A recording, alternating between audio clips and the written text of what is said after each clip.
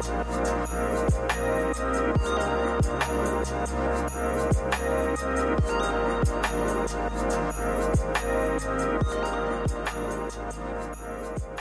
hello everybody. Welcome back to the Higher Battle Podcast, episode 3, going strong. My name is Peyton, and here we talk about Jesus and together walk through the highs and lows of living a life for God. Today, we are talking about something that we all know and love: fear. Just kidding. I'm pretty sure everyone hates that. I sure hate it. It's literally the worst feeling ever. It definitely controls my life more than I'd like it to. Like, seriously. Like, if I could never be afraid again, I'd take it. That'd be amazing. It's tricky because as soon as you let fear creep in, it's like our mind feeds off it. But today we're going to talk about some tangible ways to control the fear and, better yet, surrender that fear over to God. So what exactly is fear? And why does it seem to be something that has such a big impact on the way we live our life? Well, let's just take a look at the dictionary definition of fear. So fear is an unpleasant emotion caused by the belief that someone or something is dangerous, likely to cause you pain or a threat. So I'll start out by asking you this question. How often are your fears actually tangible, actually something threatening you, versus just a scenario that is created in your mind? I know for me, almost 100% of my fears, it's ridiculous, is my mind making up scenarios and thinking of all the ways something could possibly go wrong. And specifically, a specific fear of mine is driving at night. This hasn't always been a fear. I used to be fine with it. It's kind of been the past year and a half or so. And basically, I think that anyone driving around me could potentially hurt me, that they could be just someone of evil intentions, I guess I could say. And I hate if someone's following behind me for too long, because then I'll make up all these scenarios thinking they're going to follow me home, all these things. Just all these just unreasonable, crazy things that have crippled me from driving home at night. And I'm not saying there aren't risks to driving at night. There's risks to driving at any time, but this has just been something that my mind has just really grown and made it super hard for me to really do that. So, love that. But you see, fear is from the enemy. Those of you who have fears, big or small, it messes you up. You really can't function properly. It's the only thing that you can think about. Satan just loves that, guys. He's just loving it. When you're freaking out, having fear, Satan loves to enable that for you, that you're just crippled and stuck and just trapped within your own thoughts and your mind. He just loves that. And he loves, most importantly, to distract you from the security of Jesus. We see clear examples of this with Elijah in 1 Kings 18 and 19. I figured it would be a good idea for us to dissect this story today to see how God redeemed Elijah from his fear, encouraged him, and helped him through that. I love this story. I think it's really a great one. So I'll just summarize 1 Kings 18 for you, and then we'll go ahead and read 1 Kings 19. But in 1 Kings 18, basically Elijah is sent to do a job for God. Basically, God gives Elijah a task. In the previous chapter, Elijah has been praying for a drought on Israel. This is a judgment on Israel.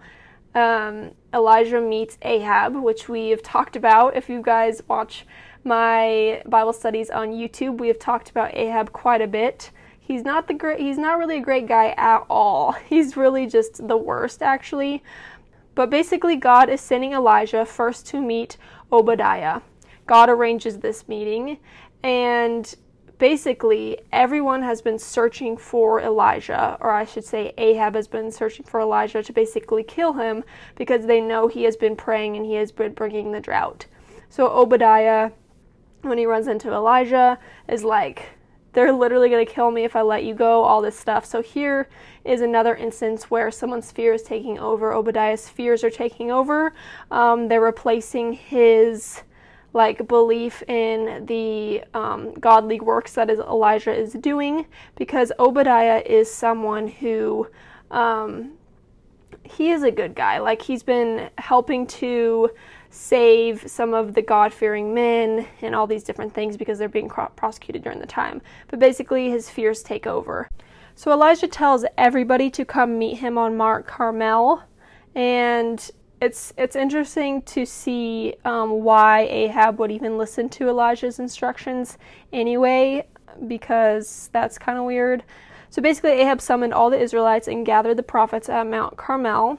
And Elijah just asked them a simple question, like, how long will you waver between two opinions? So basically, these Israelites they kind of believed in God, but then they also worshipped the Baal prophets, so they really had no conviction. They didn't really answer him.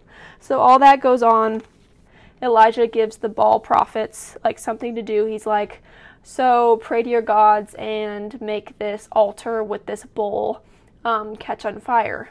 Do that. And obviously their gods are fake, their gods are imaginary, so no fire came. And then Elijah does the same thing, and God lights the altar with the bull on fire, the sacrifice. And so this was great, but it was only a momentary persuasion. It wasn't a lasting change, sadly. And then after this, so 1 Kings 18 ends with the drought being over, basically, and that was all through the power of prayer, that Elijah just spent so long praying. And then he decides to start on a journey to Horeb, which is a 17-mile run. So the Lord gives Elijah the power to do a 14-mile run, which is just crazy. I love that. And so Elijah's fear begins in 1 Kings 19, so we'll read this chapter. Ahab told Jezebel everything that Elijah had done, and now he had killed all the prophets with the sword. So Jezebel sent a messenger to Elijah, saying, "May the gods punish me, and do so severely, if I don't make your life like the life of one of them by this time tomorrow."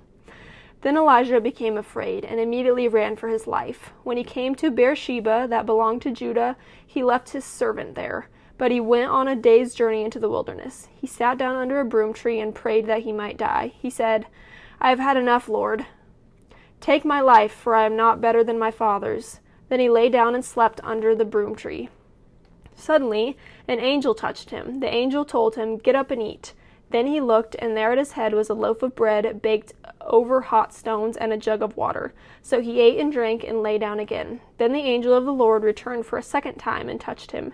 He said, "Get up and eat, or the journey will be too much for you." So he got up, ate, and drank. Then, on the strength of that food, he walked 40 days and 40 nights to Horeb, the mountains of God. He entered a cave there and spent the night.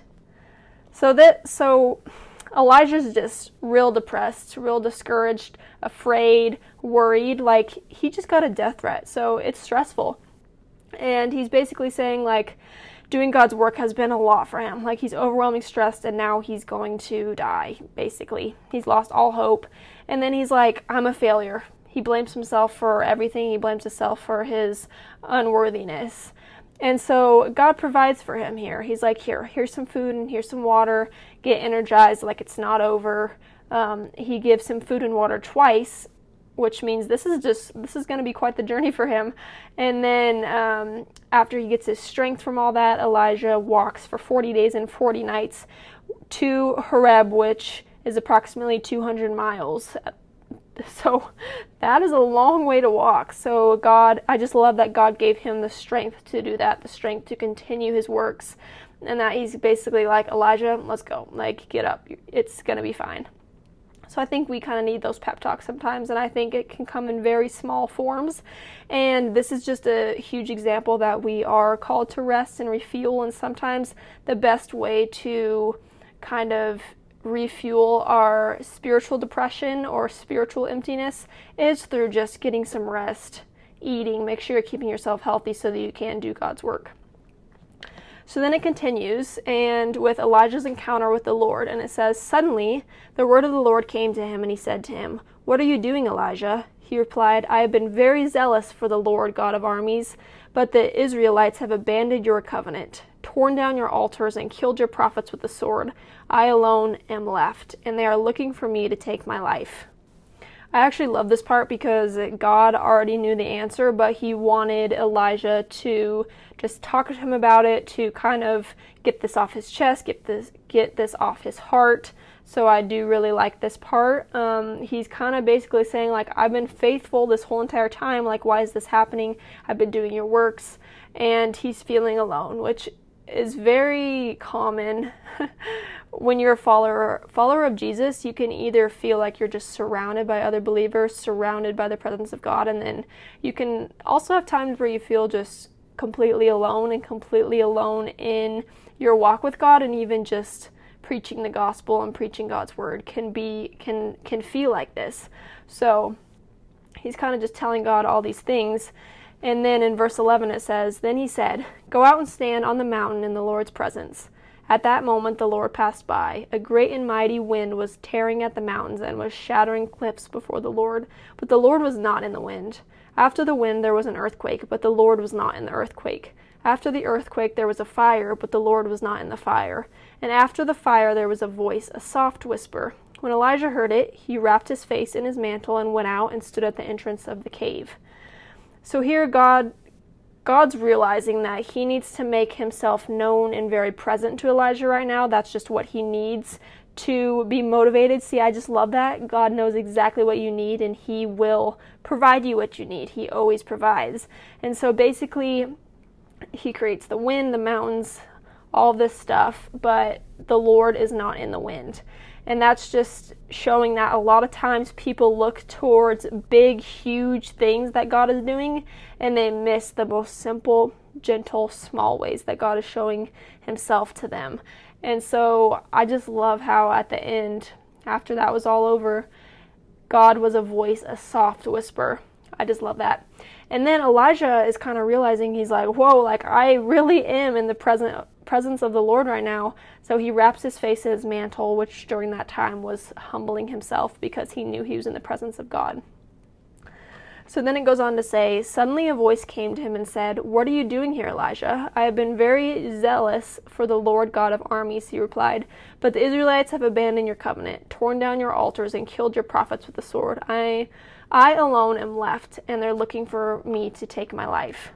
So this, you're probably like, did she just reread something? No, they do say this twice. God asks Elijah the same question again, and it's kind of just this process. He's kind of walking him through this of like, Elijah, say it again. Elijah, say it again. Like, say it again and rest in my comfort. Be strong in your faith right now. Say this again and like reevaluate it. I love that. Then the Lord said to him, "Go and return by the way you came to the wilderness of Damascus. When you arrive, you are to anoint Hazael as king of Aram. You are to anoint Jehu, son of Nimshi, as king over Israel, and Elisha, son of Shaphat, from Abel," I'm the worst at reading these names, my apologies, "as prophet in your place. Then Jehu will put to death whoever escapes the sword of Hazael, and Elisha will put to death whoever escapes the sword of Jehu. But I will leave 7,000 in Israel, every knee that has not bowed to Baal and every mouth that has not kissed him." So basically, God's giving him another task. God knows that Elijah is not going to get over this fear, not going to get through this unless he can focus on something else. So God's giving Elijah another task to focus on instead of focusing on his fear. And he's also giving him encouragement. But he says in verse 18, "But I will leave 7,000 in Israel." And so this is just giving Elijah encouragement that justice will be served, and that idolatry does not go unpunished, and that he's not alone, and then he's going to even have a prophet in his place, and he's going to have that friend and that person to help him through this as well. So that's also really cool. Love that encouragement from God. And then we're just going to read through verse 20. "Elijah left there and found Elisha, son of Shaphat, as he was plowing." I feel like I'm really not saying that name right. But 12 teams of oxen were in front of him, and he was with the 12th team. Elijah walked by him and threw his mantle over him. Elisha left the oxen, ran to follow Elijah, and said, "Please let me kiss my mother and father, and then I will follow you." "Go on back," he replied, "for what I have done to you."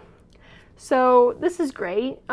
He has the mantle again, and that's kind of just showing his authority, and then asking Elisha to join his work for God. And then in the last sentence, it's just talking about that it's God's calling for Elisha, not Elijah. Elijah's just the messenger. But this is cool. I like this little story. And it's also kind of refreshing to see that you can be so high on your faith, so strong in your faith, doing God's work and everything, and then you can be extreme, like just struggling and in fear, and then God will bring you back out of that. Like, it's cool to see that even when we go through the cycles of fear, anxiety, depression, or anything like that, that God brings you out of those lows, and that Elijah alone wasn't strong enough to bring him out of that depression, out of that fear, but that God had to pull him out of that. And all Elijah had to do was realize that God was in his presence, and Elijah just had to reach out, accept that help, and grab God's hand and get out of that. So I love that. We all are out doing kingdom work like Elijah, pursuing the Lord and walking on the path that God has called us on, and it can really be scary, exhausting, and even discouraging sometimes, because not everyone is going to support your work that you're doing for the Lord. Not everyone's going to understand and things like that, so it can be challenging. It's when we let fear in, we focus on that fear, we find it hard to go on. We want to give up like Elijah was trying to do. Like, I can definitely think of times where I'm like, I don't want to do this anymore. Like, sorry, God, it would just be so much easier just to give up right now. But no, like, we have to be strong, and then if we aren't strong enough, asking God for that strength. God can give us this confidence and encouragement in all kinds of different ways. And the coolest, like, cutest thing ever, I don't know, is it weird to call God cute, is that it can be, like, so gentle. It can be, like, the most gentle, loving little nudge or little, like, sign that you might miss if you're focused on your fear. But this story of Elijah, this kind of just empowers me and gets me pumped. Like, I'm pumped. God calls us all to do something, and despite how difficult and draining it may be, he never once leaves our side. He never gives us more than we can handle. And we sometimes just need that little help, that little push from the Lord. But we should be so focused on that task that God gave us that we don't even notice any of our anxious or fear-driven thoughts creep in. Better yet, they don't even creep in at all. Like, that would be incredible. If I could never feel anxious or afraid again, like, which it's possible, guys. And yeah, it's so possible. It's so possible when your mind is just filled with the Holy Spirit, when you're just so focused on that. And you hear it all the time, like, memorize verses. Memorize those promises and those truths when you are feeling your lowest and when you're feeling those fears creep in. Like, memorize God's word. I love that. But for me, and maybe some of you relate, I create my fears. I feel like I create my fears. Like, I feel like I'm the issue. My flesh is the issue. I have one seed of doubt and anxiety, and Satan fuels the rest. I kid you not, I will be doing good, like really good, not really worrying about anything, just like living life, and it turns within minutes because I let it. God has given me the strength to have power over those thoughts. So why do I let myself continue this fear cycle? God has given you the strength to have power over those thoughts, over your fears. So why do they keep creeping in? Well, let's look at some ways that we can control our fear together.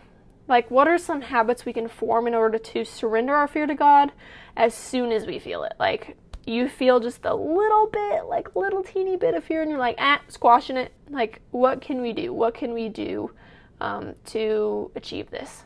So I think something tangible you can do is learn more about God. Learn about the power of God. I think a lot of times our fear is specifically rooted to things that we have not yet surrendered to God. And it may be because we don't think he can handle it. Maybe we think we need to hold all of that weight. But maybe you diving into the power God has, the amazing ways God works, the way that he can take all of those burdens from you would help. I think a lot of times we diminish and put God's just glory and power and everything into a container, and we're like, yeah, he can only do about this much, but he can do so much. So I think it's almost relearning to trust God again, because I don't think we can surrender our fears fully over to Him unless we truly trust Him. So the more you learn about Him, the easier it's going to be for you to trust Him. I think creating a reminder for you every single day, starting your day, ending your day, whenever you feel these feelings, to just go into prayer right then and surrender those feelings. Or even find someone that's accountable for you. Find someone who can help you through this. I stress a lot about a lot of different things, and like I was telling you guys, it'll creep in. And the other day, Wyatt had to remind me, he's like, "You're letting fear creep in." And I was like, oh, I sure am. I think we become numb to it because we do it so often that sometimes you need someone just to shake you and wake you up and be like, bro, calm down. You're letting fear in. Let God in instead. Ooh, that's good. You're letting fear in. Let God in instead. I like that. I don't know, plaster that all over your walls or something. But I think reminders for us, and I think also as soon as we feel that feeling, work on surrendering it instead of just soaking in it and making it bigger and bigger and bigger until it's something that you can't handle. And a beautiful verse that I think you guys would really benefit from memorizing is Job 11:13-18, and it says, "Surrender your heart to God. Turn to Him in prayer and give up your sins, even those you do in secret. Then you won't be ashamed. You will be confident and fearless. Your troubles will go away like water beneath a bridge, and your dark nights will be brighter than noon. You will rest safe and secure, filled with hope and emptied of worry."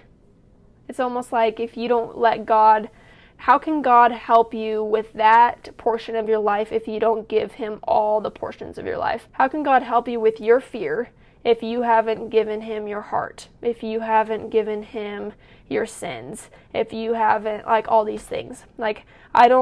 I think God can work in your life, but you have to work on surrendering as well. Elijah came to realize that he needed to surrender, to humble himself, and enable God to help him through it. And you notice that it did take actions from Elijah, but it was God-led actions. Ooh, love that. It was God-led actions. I get weird voice changes sometimes, so I'm sorry. But I think those three things would be great. So,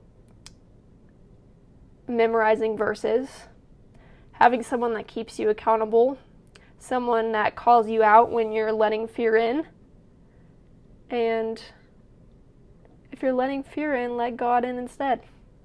Simple as that. No, it is hard. I'm not going to sit here and say I've accomplished it, because I really have not.